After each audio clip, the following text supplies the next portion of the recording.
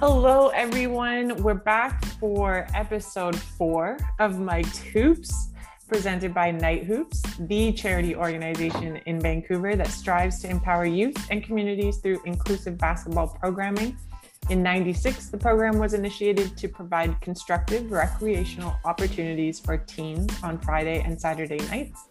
In 2021, during these abnormal times, we've initiated a space meant to be inclusive and support meaningful conversations around hoops. Yes, my name's Kavita Dillon. I'm Evan Simons. Thank you, everybody, for tuning into our 4th episode so far. We have a great guest later on. It's a beautiful day in Vancouver right now as we're recording this, so we're excited to be doing this with you guys. We have our kind of new segment here. We're going to give it an official name here. We're going to call it our Mic'd Hoops Shot Clock. How it's going to work is Kavita on her phone right now is going to set a 30-second timer, and we're going to see how much basketball, Vancouver-related stuff I can talk about in that time. So, are we ready? We're ready, Evan. 30 seconds starting in 3, 2, 1, go. All right. So right now it's like early May. Basketball in the NBA is kind of running down, and right now we have the Brooklyn Nets on top of the Eastern Division, of course, led by Steve Nash, who grew up in Victoria, played his high school provincials at the Agronome, the PNE, and then has a court named after him, the PNE, which Knight Hoops plays at. I think I'm running out of time. He was going to be at the thing, but then he got sick. There we go. I started off slow there, but we sped it up there and got a shot off. But as we continue, you will see how fun this little segment gets. Who's going to have 30 seconds to rattle off some bullet points. Let us know what you guys think. All right, everybody. Our next guest is a organizer and programmer of Knight Hoops for a while. He's been kind of who I've always associated with and been synonymous with Knight Hoops for as long as I've been part of the program. I think he's kept the program running and on its feet and running very smoothly for a long time. We've got our guy, Amin. Amin, welcome to the podcast. Thank you so much for coming on. Thanks for having me. And you don't have to give me that introduction. I don't want to miss it because then you're just going to draw me back into it. That's okay. I feel like we all have the great memories and the sad memories moving away from it in our own different ways. All 3 of us on this podcast at this point have been a part of Knight Hoops. It's been a big part of our life, and we've been able to move forward and work. We're going to be working on some different things, but we're super excited to have you be a part of our little project, Amin. And if we can start off maybe by just sharing, if you can share a little bit about what your first experience with basketball and playing or watching or getting involved with Knight Hoops. What were those first experiences like for you? I didn't know we would go all the way back to being like a little kid, like first experiences with basketball. Yeah. First experiences with basketball is being that little kid who has no place being on the court because you're too small. You can't play. The basketball is like half the size of you. And you just watch the other kids play. And, one day they're not there and you get to shoot around and like you fall in love with it. And I don't know, it's hard to say exactly what it was. It was that, it was a sport that I was somewhat competent at, so I got into it. But I think the biggest draw for me is that it was a sport that I could just play. Is that you have a hoop and you have a ball and you can play it. I remember talking to like some of my cousins who were into hockey and they signed up for their team, and it's like, oh yeah, you spent like $600 on hockey equipment. I'm like, well, I don't think my parents have that kind of money. So when I was a kid, Pizza Hut gave away a $5 basketball. You order a pizza and you get pay an extra $5. You get a basketball endorsed by Shaquille O'Neal. And he only endorses. Okay, thank you. I'm not the only one. Evan's like, what is this? What? Yeah, I'm a little lost over here, but I didn't say the date. I didn't say what year it happened. But exactly. then, right? You're gonna maybe I just missed it. Yeah, no, ask your parents about this, right? So that was it. I was like, what? You can have a basketball for $5. Totally. And, we had a basketball hoop, and it's sad. I'm glad schools are kind of moving away from this in that, we had basketball hoops on the playgrounds and stuff like that, but some of them during certain hours, they take them down. And I don't mean certain hours like midnight. I mean certain hours like 3:30 p.m. They take it down. I'm like, what are kids supposed to do, right? Yeah. And something that I can actually kind of relate to some of the kids coming up now is that we found a basketball hoop, and it was just a hoop. It was just lying there. We had an orange hoop, not attached to anything. We got it and came home and asked my dad, who hadn't never played basketball, hadn't seen basketball, like, can you hang this hoop up? And we had nowhere to hang it up. So he had a bunch of 2x4s, and he got like 3 2x4s, and he nailed them together and made a post that was maybe like 8-9 feet tall, That's maybe awesome. 8 feet tall as a little kid. And then we screwed the basketball hoop to it. So I had this ghetto basketball hoop screwed onto a bunch of 2x4s that were hammered into the ground. And that was my first hoop. And now, like, coming up, I'm talking to young kids. They're like, oh yeah, I grew up in the Philippines. We had a milk crate, and we put it on a pole, and we did the same thing. And I'm like, that's the thing I loved about it, is that I didn't have to, or all of us, we didn't have to put in the money if we didn't have it. You can just have a ball and have a hoop or have a milk crate or whatever it was. And if I didn't have that type of experience, that the idea of getting rid of those obstacles of money and just having a ball and playing, I probably wouldn't be into basketball as much. And that's just, you do that, and just, you guys probably have similar experiences. You meet friends doing that, you socialize doing that, and it becomes just a part of you. And it was those simple things that got me into it when I was a little kid. It's such an inclusive game. That's kind of what Night Hoops kind of embodies too, with the free league and giving kids places to play. Huge draw into Night Hoops for me. And basketball has its Canadian roots, so we get to be proud Canadians as we play that game as well. Yeah, I don't know where you guys. I heard that. I was watching TV as a little kid, and I saw those Heritage Moment commercials. I don't know if Kavita might remember those. I don't know if Evan you remember those, but there's like, what? It came from a Canadian? I'm like, well, we should be better at this. Like, let's hype this up, right? And what we're telling that the young kids are coming, I'm like, a Canadian invented it, right? So, and what was your very first Night Hoops experience?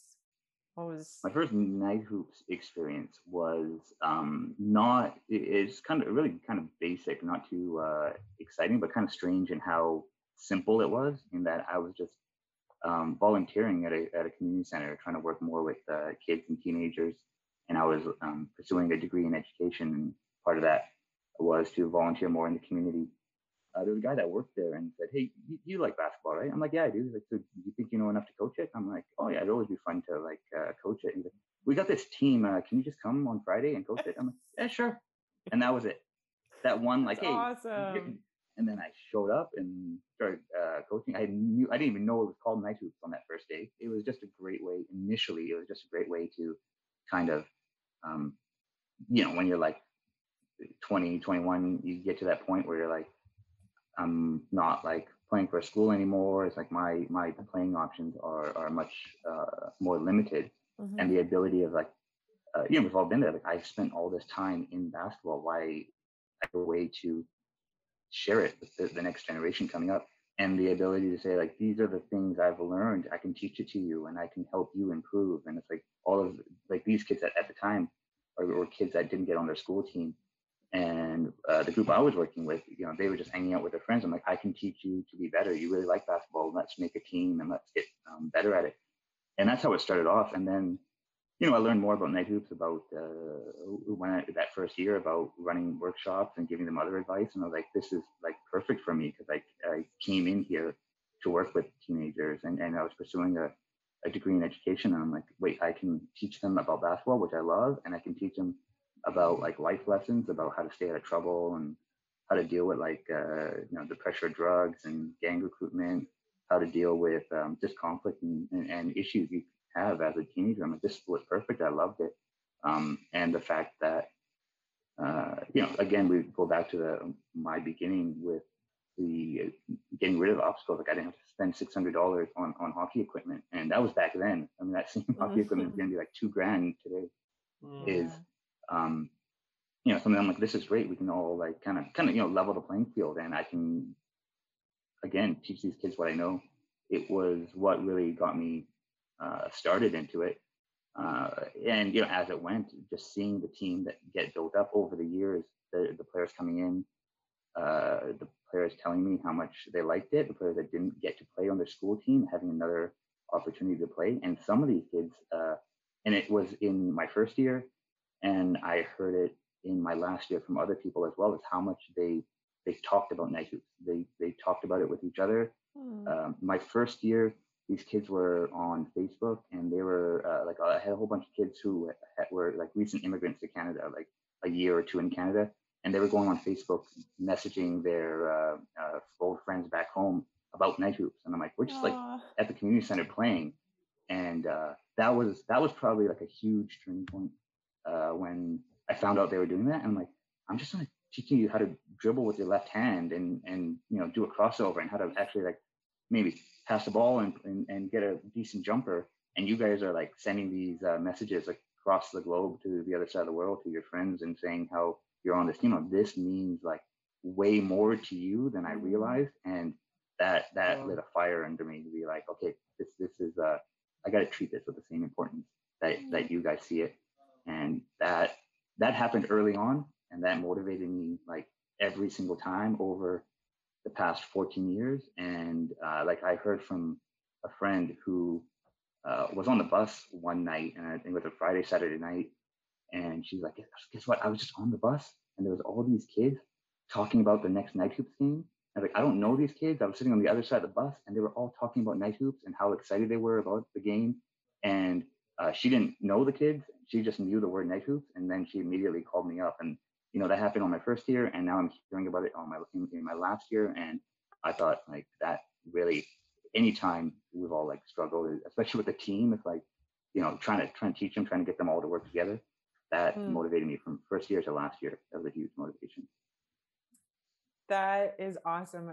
That so much of what you said at the beginning too really resonated with me about these are kids that are coming maybe from their high school that didn't make their high school team, but how much it really means to them, and how we're really just teaching fundamentals at the night hoops level, but how important that is. I remember having conversations with some of the girls that I got to coach, that they hadn't made their basketball team. And I was like, cool, guess what? We're here. We're going to have some fun, and you can go try out next year. Maybe you'll make it next year, but let's improve here this year. And then, whatever happens, you keep playing, you keep having fun. Coaching too, just realizing that, these kids, like I had a summer team one year, and they lived at the gym when I wasn't there, and they were asking for more time in the gym for practices, and they wanted to come in and do this and this and this and this and this. And we had like a third of a gym to work with, and we were trying to do as much as we could. And yeah, they were like, that was like their summer. Like that was what they were doing. We had like the year-end event at the PNE, and that was like what they were working towards. They were like looking forward to that all summer, and it makes you realize how important of a job just volunteering as a coach is. Totally. So you said it was 14 years that you got to spend working with Night Hoops in different capacities. Maybe if you want to share with us, you started as a coach, but then from there, what other capacities you kind of worked with Night Hoops, and maybe if you can share what your favorite part of the program is. So that's going to be a tough one maybe, but you definitely already started to share a few different aspects, but between like the events that Night Hoops put on, or the games, or is it the workshops? Yeah, I mean, I started off as, I was coaching in it, and that's all I wanted to do. I never wanted to, in any way, be like a coordinator in Night Hoops. And it's weird that I spent more time as a coordinator than I did as a coach. Because I mean, when you talk about memories, it's like the coaching memories, how much, I guess, weight they have, or how much like quality you see in those moments. And then like, being a programmer is boring. I want to coach, but it was just a point. There was a void there where the Night Hoops was going through a transition, and I kind of seen what could happen when programmers were really involved in a part of it, and what this void was kind of showing. And I kind of got worried about that, and I didn't really want to do it. And I don't think I've ever shied away from that. I've been very honest with the board that I didn't want to have this job, and then I did it for what, 8 years or something like that. Mm-hmm. And it was all because of what we talked about earlier, is that I had my team and how much of an impact it was on them and how important it was to them. And I was like, oh, I'm seeing where this void is going, and I'm worried about what it holds in the future. So I was like, can I, sacrifice my team for the benefit of the other couple dozen teams here? That if I can take what's worked for my team and I can kind of create a positive environment for the other 2 dozen teams, maybe it would be kind of selfish for me to just focus on mine. This feeling should be shared with all the teams, and I'm sure it was. And I think you've talked to a few other coaches, and you've both coached in the past, and you have similar stories and great memories. And like, imagine we didn't have those. Imagine there was that void that didn't get properly filled, and we didn't have it. So I did it because I didn't want it to end for anyone, whether it was myself or anyone. And I remember I applied to be a coordinator, and I was kind of like, I hope to find someone better. I hope to find someone better. And I got a few years in, I'm like, so have you found someone better? Like, you still want me to do this? And I have to go back to coaching. They found a great guy now, though. He's amazing. But that was how I transitioned into it. My favorite, and again, I did it for like 8 years, so I'm not going to say I hated it, because I pretend to hate it, but I had a whole bunch of wonderful moments, and it's hard to pick what was the best. I was very fortunate to be a part of it in both settings, as a coach and coordinator. My favorite aspect of Night Hoops is difficult to say because it changes so much. Just as a generation, Right. When I first started, it was just, my favorite aspects was just being with the team and doing the workshops with the team, because this is like, they talk about carrot and stick, and like basketball was the thing we all had in common. Basketball was the way we got them in there. And once you had a team that was close, and we had that camaraderie with the team, it was kind of like, now we can do workshops, and now we can kind of talk about other things about basketball. And we learned a lot about each other. I learned a lot about the kids. They learned things about me, and their friends learned stuff about each other that you wouldn't normally talk about, especially with the boys teams. A lot of boys try to put up that front. There's certain things you talk about. There's certain things that you shy away from. And when you have that security of your team and a good mentor as your coach, you can kind of talk about those things and have an honest discussion. I think those in the early days, those were definitely my favorite moments of Night Hoops, and the thing I loved about it the most. Going on to be a coordinator, I'm pulled away from that side. That's the coach's privilege, and they get to have those relationships with the team.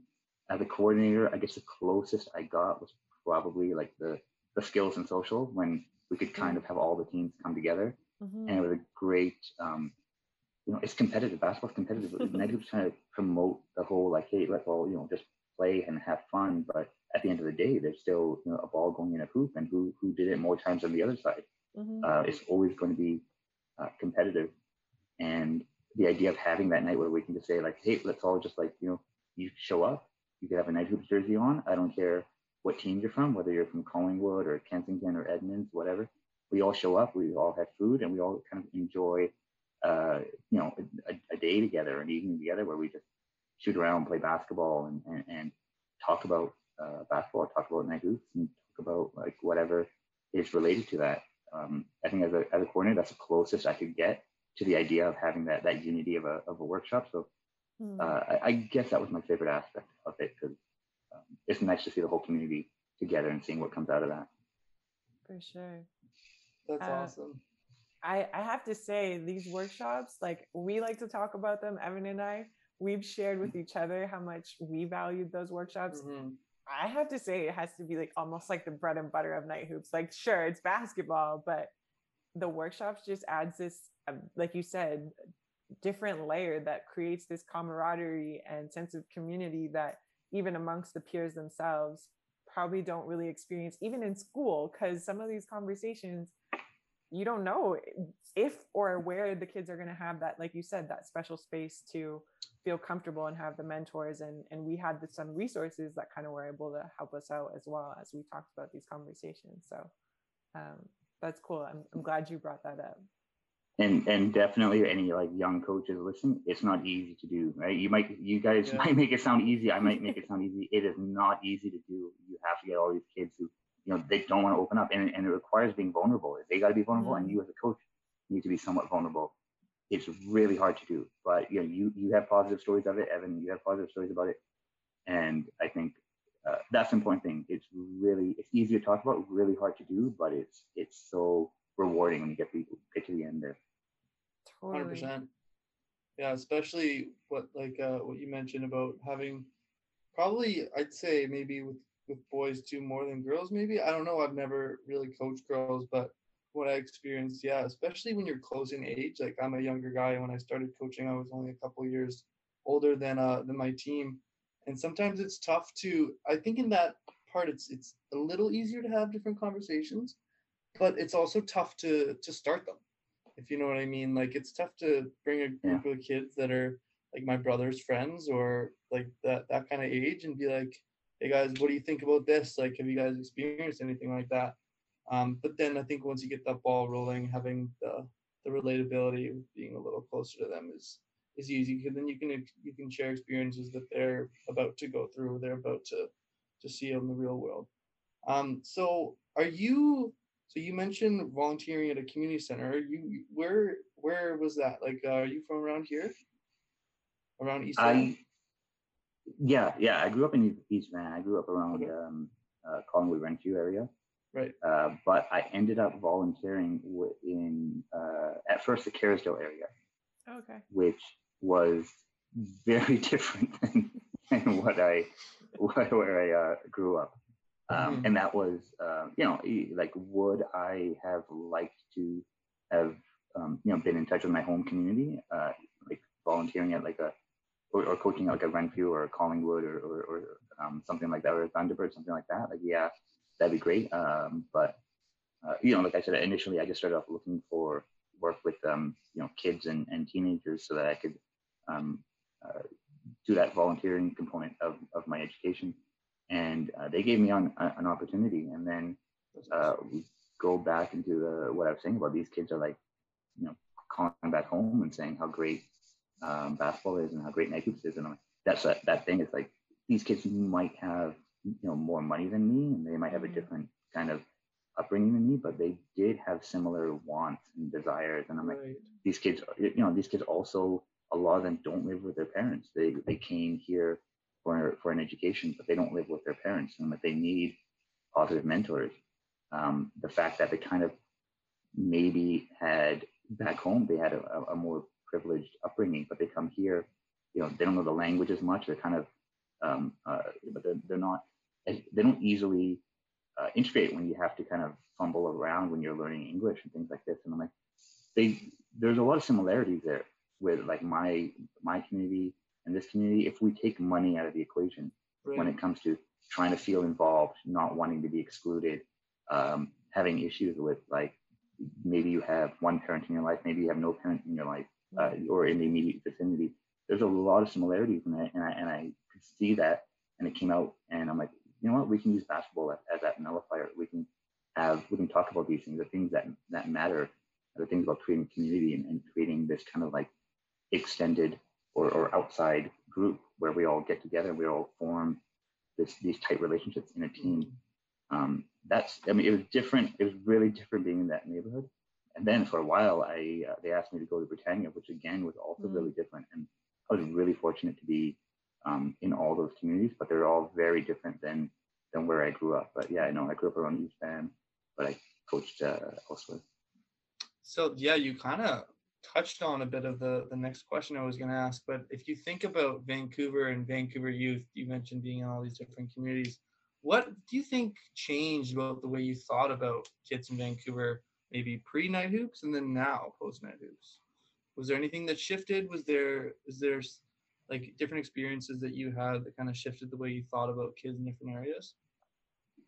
Yeah, I mean, yeah, some of the stuff like I just talked about when it comes to Mm-hmm. growing up, I would just think kids from certain areas they had whatever, they had it all, they had privilege, no big deal. But when if your family's not that close, or you can't make friends as easily because you're still learning the language, then those are similar problems. And I'm like, those are things I would never have thought of or never have dealt That's with if huge. it Yeah. wasn't, if I didn't meet these kids. Nowadays, the one thing I know, kind of good, is that I guess it's kind of with how easily it is to communicate and know each other. There's a little bit of I guess breaking down barriers and fences where kids from one neighborhood kind of know kids from the other neighborhood, and it's not so much who's in your immediate vicinity. These kids go online, they talk, they know of each other. They might not talk directly to each other, but the idea of getting rid of boundaries seems to be a thing that's like coming up now. When I talk to a lot of kids, which is kind of good. But there's definitely, like, I was very fortunate to move around the city and not just coach in different neighborhoods, but play against other teams, get to talk to the coaches, get to talk to some of the players. As a coordinator, definitely, I tried to go to as many practices and games as I could and get to learn more about the kids. And it's great that there's some things that, through that opportunity, through basketball, I had that opportunity to get to know them more, in a better way, and have these relationships that wouldn't have existed without that opportunity. And I think my integration more with the Chinese community and the Filipino community has been something that has come up because of my relationship with basketball. And if I didn't have this opportunity in Night Hoops to go around and meet these different kids, meet their families, meet coaches, meet referees, I wouldn't be blessed with that opportunity to learn about from these people and be a part of their community as well. That's awesome. Yeah, I always find that there's a bit of it's like almost an honor and a pleasure to have different people welcome you into, especially if you're going somewhere to working at a community center that's not yours. There's a certain level of trust that people have for you to be coming in there and sharing their space with them, I find. I was actually just thinking too, you mentioned a little bit about how you got to kind of travel and see different parts of the community as a coordinator. And I remember when I got to coordinate, I learned from you. Amin is one of the people or the person, I would say, that scheduled all the games. So we all got to see one schedule, but it's a project to put that schedule and bracket together. And I remember Amin was the one who gave me tips on how to do that with the girls' league that was like 6 or 8 teams at the time, when Amin's doing this for I don't know how many teams. So I was gonna say, if you can elaborate maybe a little bit more. Putting him through the ringer right now. He's like, I blacked that out. I thought I was done. Elaborate maybe on what the science of that is, because that's interesting. But also, just maybe share a little bit of what your day-to-day as a coordinator was, because I think maybe that's something that younger people don't really know too much about. Like, you're kind of like this behind-the-scene person that shows up here and gets to wave at folks, but they don't really know all of what you're doing behind the scenes. So if you're open to sharing a little bit about that.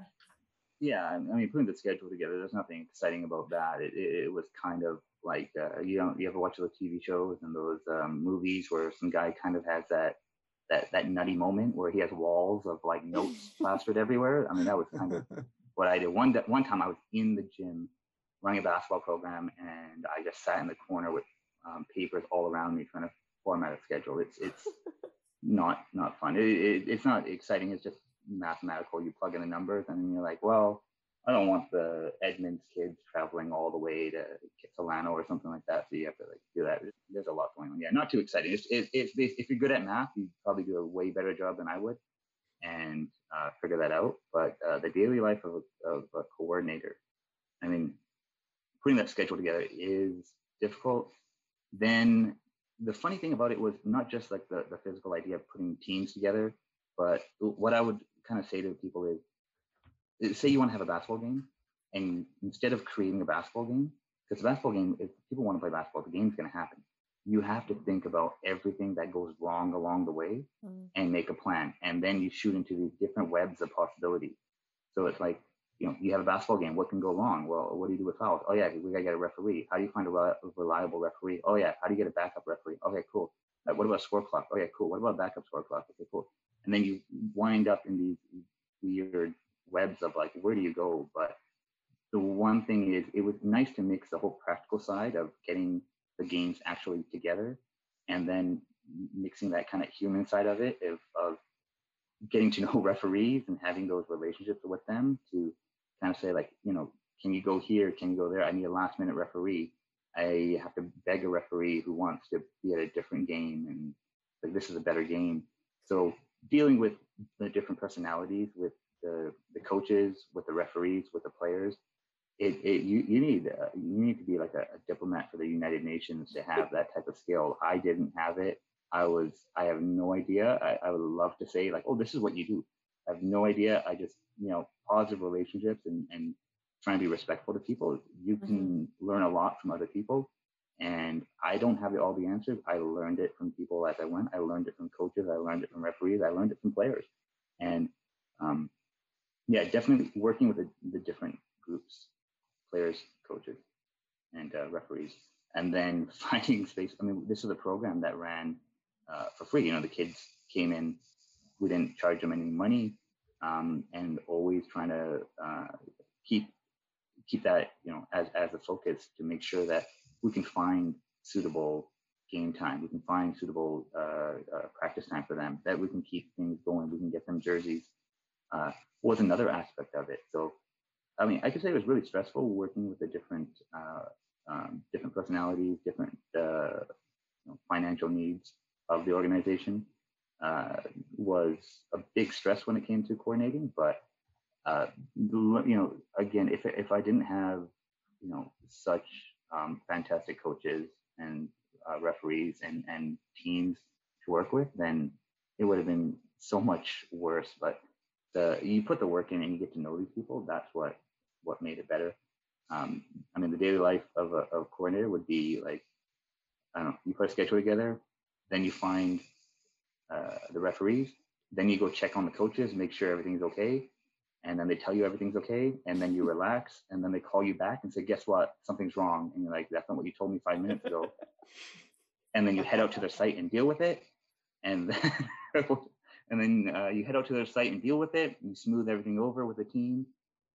You leave, you get home, and then a referee calls you saying you rolled your ankle, and then you take 5 minutes and you cry it out, and then you no, just joking. And then you show up as the referee. Pretty much, you've refereed, I'm sure, a few times at least.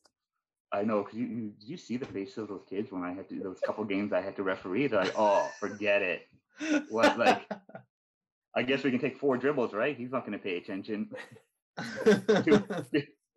Does he know the ball has to go in the hoop? Like, what are we going to do now? No, I can't say what it's like to be a coordinator. It was just, you get the schedule together, you get the coaches together, you have wonderful coaches that get the team together, you get referees together, and then you are on standby to deal with any issues that come up. Basically, it was a job where you were always on. It was, you settle in, and a coach calls you up, and it could be something simple. It could be like, hey, I got an issue where my team's having a problem transporting to another site. Or it could be something like, hey, I think my kid forged a signature. What do I do? And I'm like, oh man, it's like I got to deal with all these different things that come up. I wish there was a simplified playbook. I was to deal with it. It was definitely, live on the edge of your seat, waiting for something to happen.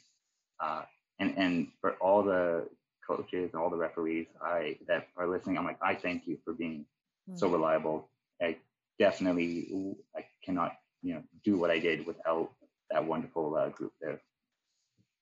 That was awesome. You kind of mentioned like there's no science, but it does sound like there's a formula in there. You said good relationships help you troubleshoot. The kind of polar opposites, right? Trouble and good are usually on opposite ends. But your good relationships help you balance out how you are going to troubleshoot. And like you said, that's kind of the backbone of what a coordinator had to do was the troubleshooting of things. The other thing I wanted to see if we could talk a little bit about was a common theme I feel like that in your answers has been power of connectivity, that kind of comes in with playing basketball and how it connects people at all different levels, and so much connection. So I wanted to see if we can connect this. You've talked a lot about your experience in night hoops. We heard a little bit about where you were going outside of night hoops in the sense of your career towards education. So can you share with us a little bit about how night hoops connects to your everyday job? Because, you know, night hoops we know was a part of your everyday, but not, night hoops is only a fraction. Yeah.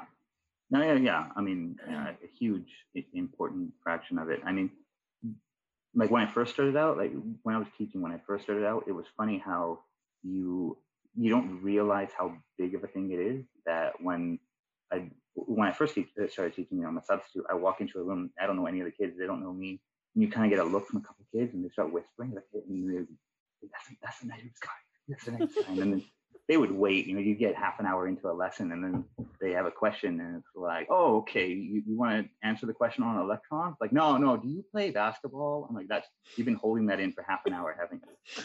And early on, it was a great way to connect with the kids because I'm like, wow, I didn't realize that it had reached this far and I can go, it doesn't matter if I'm going to a school like Windermere or if I'm going to a school like University Hill, and it's like they're all kind of are connected to it. And it was a great way to break down these barriers and create these early connections with the kids. Once I got more established and I wasn't a substitute anymore, I think I brought that whole idea of community feeling to what I did as a teacher, and it wasn't so much about, all right guys, this is your homework. It's about like what's more important, and it comes to basketball. It's like you guys are both coached, and it's like I can teach you how to dribble. Sure, but there's a whole bunch of people that can teach you how to dribble, how to do a different crossover. But what you create with a team, that's the memories you keep with you. And I can teach you like when to use a proper comma in your writing, but I also have to create these positive experiences for you. We have to have this idea of a community focus when it comes to not just negatives, but when it comes to education as well.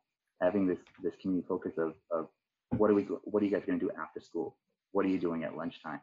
And also, finding kids who need a little bit extra and they like basketball. It's like, let me tell you about night hoops. I know this coach, and he's, out of Collingwood, he's out of Hastings, wherever I was. And I was like, this is, let me set you up with this. And the idea of making it more than just the actual job, understanding the whole old idea of like, it takes a village to raise a kid. I'm like, if I have like the idea of night hoops, whether I'm in night hoops or whether I'm a former coordinator and I'm still know what's going on, bring the community in there, and it creates a huge benefit to education if we know, even outside of basketball, if we know the kids, like what's happening with their parents, what's happening with their social lives. Like, oh, so-and-so just broke up with her boyfriend, so she's like, in a mood, doesn't want to come to school for a week. Like, just the idea of being in touch with the community. I saw the impacts of that with night hoops, and it's been a huge benefit to me when it comes to teaching and how I treat it. It's more than just those four walls. There's so much more happening for every single kid, and the more you know about that, the better you can understand them, and the better that you can teach them important lessons in life. Totally. Wow. Powerful stuff. The circle of life. Yeah, what do I know? No one ever says that I was good at this stuff anyway. So it's like that's where I was headed. I think that's important stuff, but who knows? Like, ask the students. They might be, he just keeps telling me to keep working, and, caring for people. I don't know what he's talking about. I don't know. You gotta talk to them. Because I just want to know what, where you find hydrogen, and he's talking about, giving back. I don't get it. I will say, if my teacher started talking about how I could give back versus hydrogen. I said, how can I give back? Yeah, I wouldn't pick the science route any day of the week. Yeah. That's awesome. So it sounds like a kind of like inspiring kids and teaching them and connecting them and all that. But what has kind of inspired you from Night Hoops? Like, have you taken any inspiration from the program or from the youth or from the coaches that you've worked with into the rest of your life? I mean, yeah, definitely. I mean, going back to the, that original thing of like hearing the positive impact Right. on the kids has been definitely like, it's motivated me throughout it. Hearing from other people that, oh yeah, this kid was talking about Night Hoops. It's great. I mean, I'm seeing guys, playing in adult leagues, and they still bring their Night Hoops jersey with them. And That's cool. I'm like, oh yeah, I forget about all of how big of a thing it's been. I've had all these positive stories. I mean, I talked about how I'm fortunate to work with great coaches, and they've made my time as a coordinator much easier. I've learned a lot from all these coaches. It's difficult to mention all of it, and it's just hearing about their, I don't want to put anyone out, but like hearing about like their lives and what they go through, you kind of start to empathize with it, and you start to just basically expand your own perspective and take that in. There's a lot of inspiring stories in it when you have a couple dozen teams and a couple dozen coaches. There's many players, many coaches that share these stories with you, and you learn a lot. I mean, I don't know. I guess it's one of those conversations that all coaches need to have, and a lot of them are private, so it's hard to talk all about it. But if I didn't have that, it definitely be something missing. I mean, it's been great to hear, whether it comes to their personal lives, their family lives, things that are keeping them going.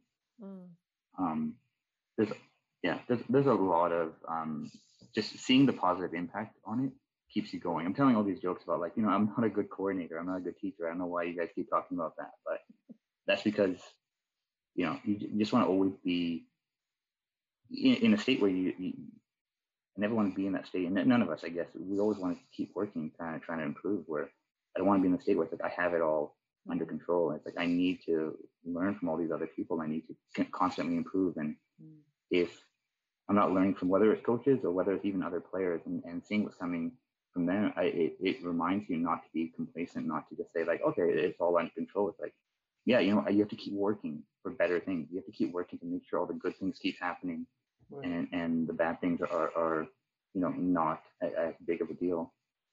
I wish I could kind of bring up specific examples, but there's been a lot that happens, and I'm sure. Yeah, it's hard to kind of pick one or two that just sticks out. I think the idea of it, like I said, the kids always talking about it and knowing that knowing the impact you're making, I'm sure, is extremely inspiring. Yeah, and again, I have no idea I'm making a positive impact until I hear it from them. So I don't know if I'm doing what they need until I hear it from them. So that's what I guess inspires me, to know that things are going well for other people. And I guess I'm totally inspired when I see former players who are coming back to coach, and they talk about all their positive experiences, and now they're doing similar things. And it's like this, these are things that you kind of forget about. There's players who stood out and them, and there's players who were kind of like on the side, but they really want to get back and get involved. And like, okay, I didn't even realize how much of an impact it was. And that's always like, you never know what's going to happen in the future.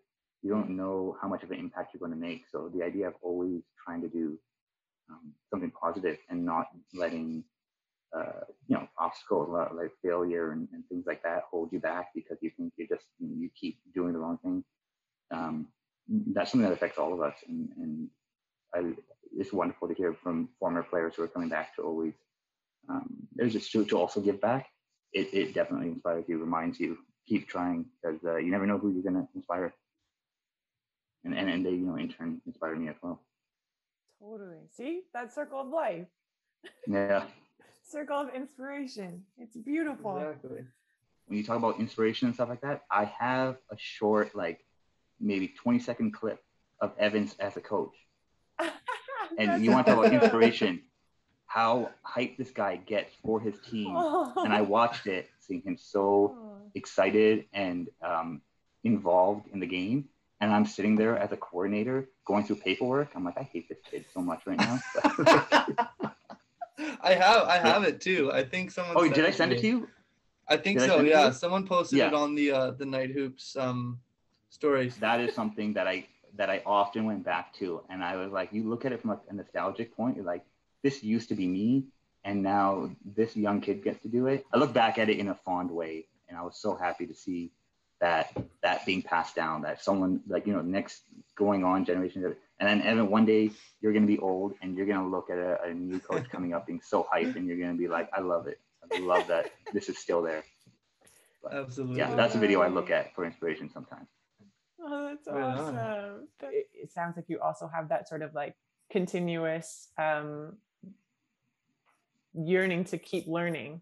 Is there some space or a book or a movie or some type of content series that you go to either regularly or every so often for a good dose of inspiration?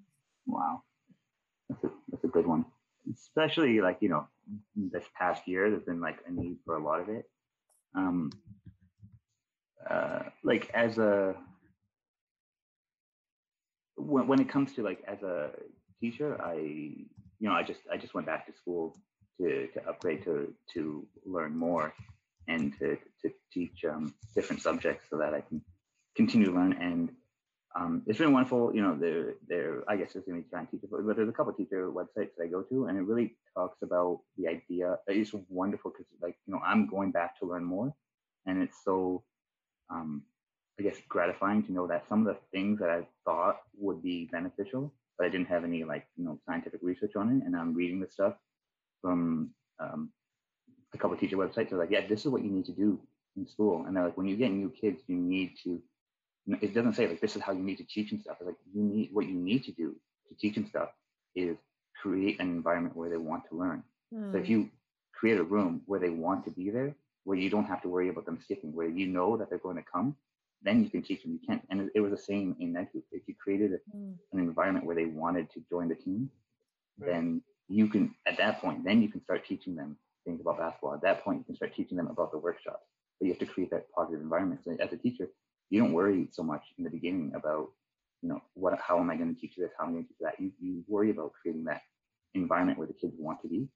And I've been reading a lot of different stuff on that about creating positive environments for kids, whether they are, whether they're refugee kids or they're voluntary immigrants and they're coming to a place where they're unfamiliar. How do they learn? Maybe they have been in Canada their whole life and they are coming from a different community and coming into your classroom. How do you create this positive environment and things?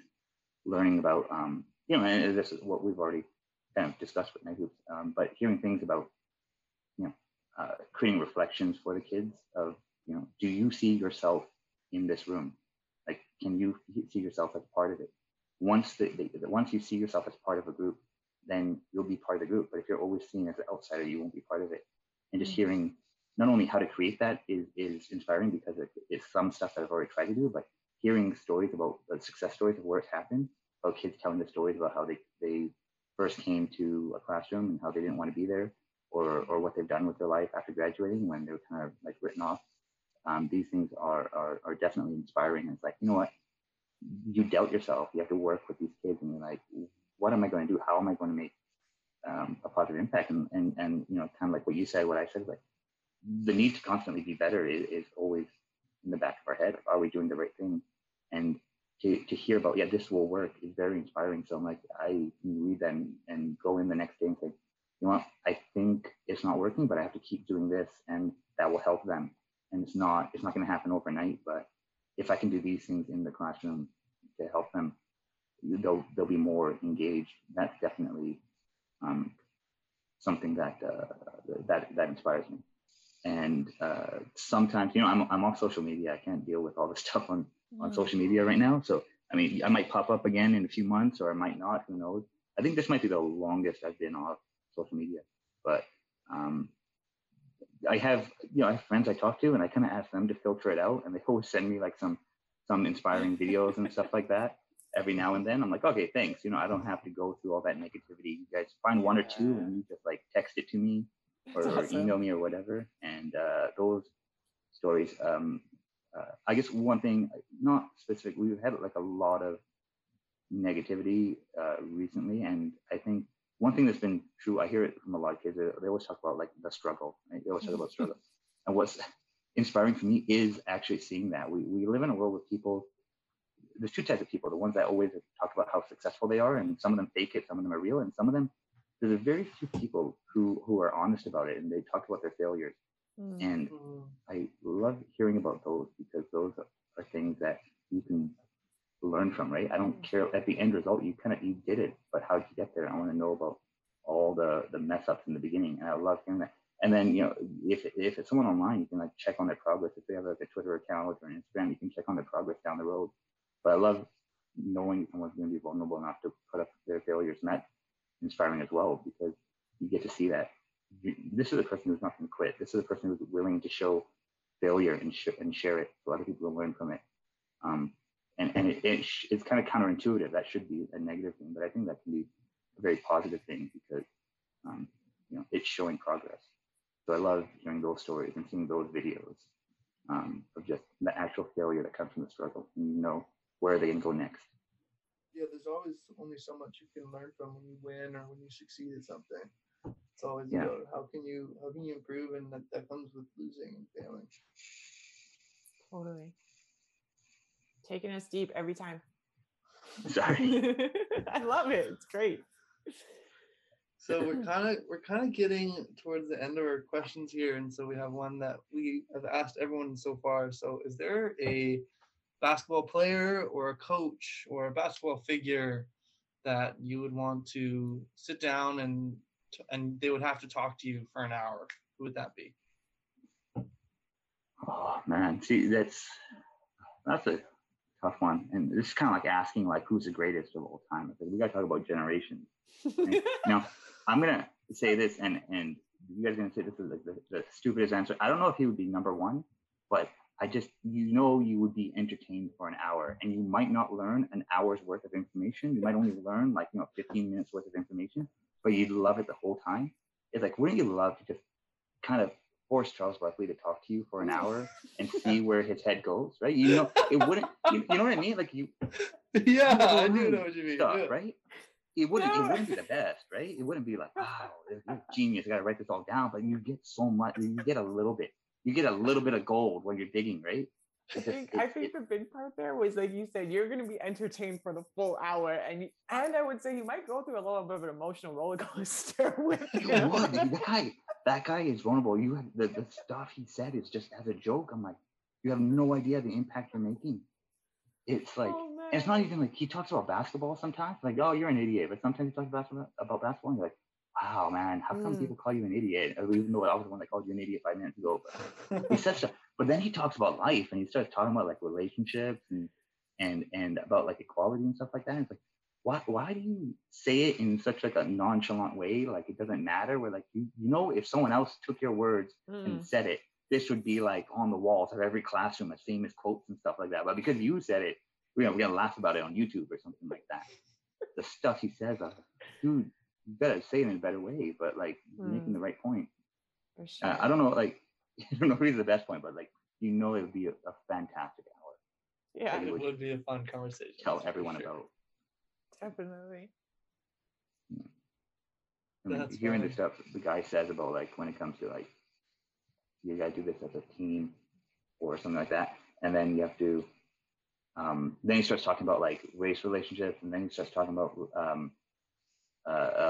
you know, accepting of like gays and transgendered people, and it's like he says it in such like he almost says it in like such a casual, like coming from I'm just sitting on my couch talking, but he has a sense of like so much like the importance of equality and the importance of acceptance, and you don't like Mhm. see it when you see his face, and he's just a casual and he's like, oh, yeah, whatever. He says it so casually, but I'm like, you're right. You know, why don't put some more emphasis on what you're saying? Mm. And it would, yeah, and but definitely be entertaining, and it'd be 1 hour of entertainment and maybe like 20 minutes of pure gold that you like take with you forever. Totally. That's a good answer. That was a good answer. Are you sure about that? You know he's gonna say something stupid tomorrow. You know that, right? It's gonna be all over YouTube. And like, you watch. Like you There we said, go. though, I mean, okay, there's just levels. There's levels to Charles Barkley, and you took us on some levels and could go deep. I think Charles Barkley would be right there with you, ready to go deep. But the other part is TNT has trusted him to be on air and say whatever they want for how long. I So know, right? Yeah. Yeah. I don't know what they're thinking. No, you gotta have a character that's willing to say things that other people aren't willing to say, and learn things that other people, you know, may not see. And so he goes into those corners, right? So it's cool. It's interesting. Like you said, it's entertaining, and sometimes we get a nugget of gold out of it. Yeah, I know. And they also need someone who can get Shaq going, and I feel like he's like that. Yes, Yeah. totally. Oh man, well, this was a pleasure. Thank you, Amin, for joining us. Thank you for sharing all your nuggets of gold, and being such a big part of Night Hoops. Yes, Oh, absolutely. thanks, Thank guys. you so much. Here are our last words from Amin. This was nice, you know, because like I left, you know, I kind of wrapped it up. I was hoping for like some crazy big season, memorable event to sign off on, and then the pandemic hits, and it's just like, all right, so I guess I'm resigning because, like, you know, pandemic shut everything down. But it was good to kind of have this type of conversation where we can talk about it, and it's great to be with both of you who have been part of it along the way.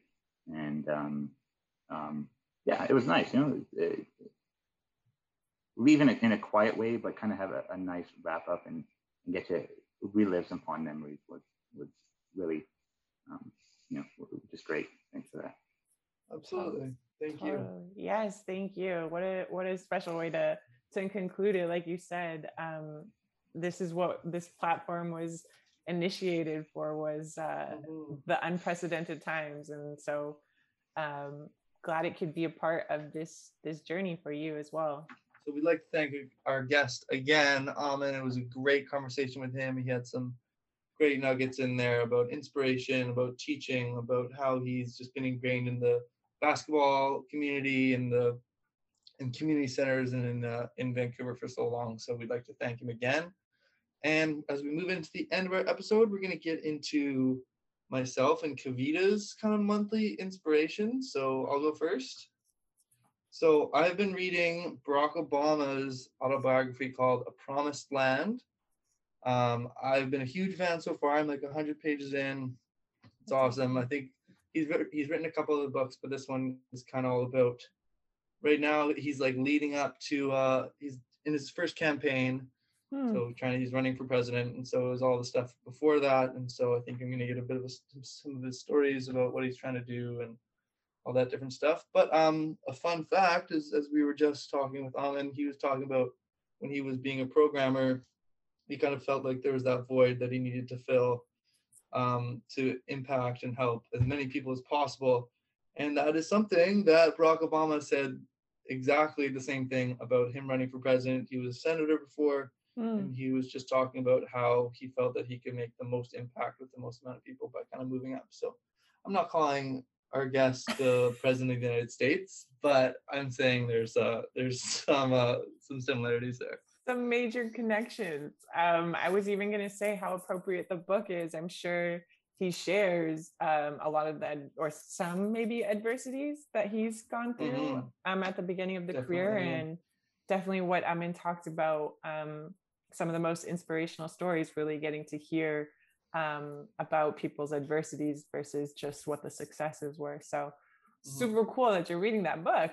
Perfect Yeah. timing too to share it with our guests or our Exactly. listeners. How about you? For me, the one that I wanted to share today is the Gist Sports. So they're basically a sports media platform. You can follow them on Instagram, you can follow them on Twitter. They also have their website, thegistsports.com, and they've got a community you can join. So they send out newsletters, they do podcasts. But it's really cool startup that basically creates sports content, experiences, and community. And it's all by women for all sports fans. So really cool to just kind of have this media voice that is amplifying female voices and sort of a female perspective. But also what's been really cool is some of their content are just really inspirational, and it's usually females and random content. Like I know a lot of people see like overtime and it's just, you know, random people getting dunks in. But imagine that kind of stuff, really athletic videos or really interesting perspectives from the female voice. One of the posts that I had seen was really cool about Jenna Schroeder, who's actually a referee in the NBA, a female referee. And just a post that they had done a few weeks ago, I think, or a few days ago, was she basically, it was a quote from her that said, "They say I'm the 6th female referee in the NBA. I just hope that one day we can stop counting. There won't be a number anymore. I'm just the norm." So really cool. That's just basically awesome. Just a different perspective that is some female representation inside the sports world. So yeah, I love that as sort of a regular dose. I follow them and makes me smile and feel heartwarmed inside. 100%. I just follow them, so I'll encourage everyone else to do the same. That sounds totally awesome. Cool. Well, thanks everyone for tuning in. Another episode with us, and we'll be sharing this episode and all our future episodes the last Friday of the month. Stick with us. We appreciate you. Thanks, everybody. Tune in next time.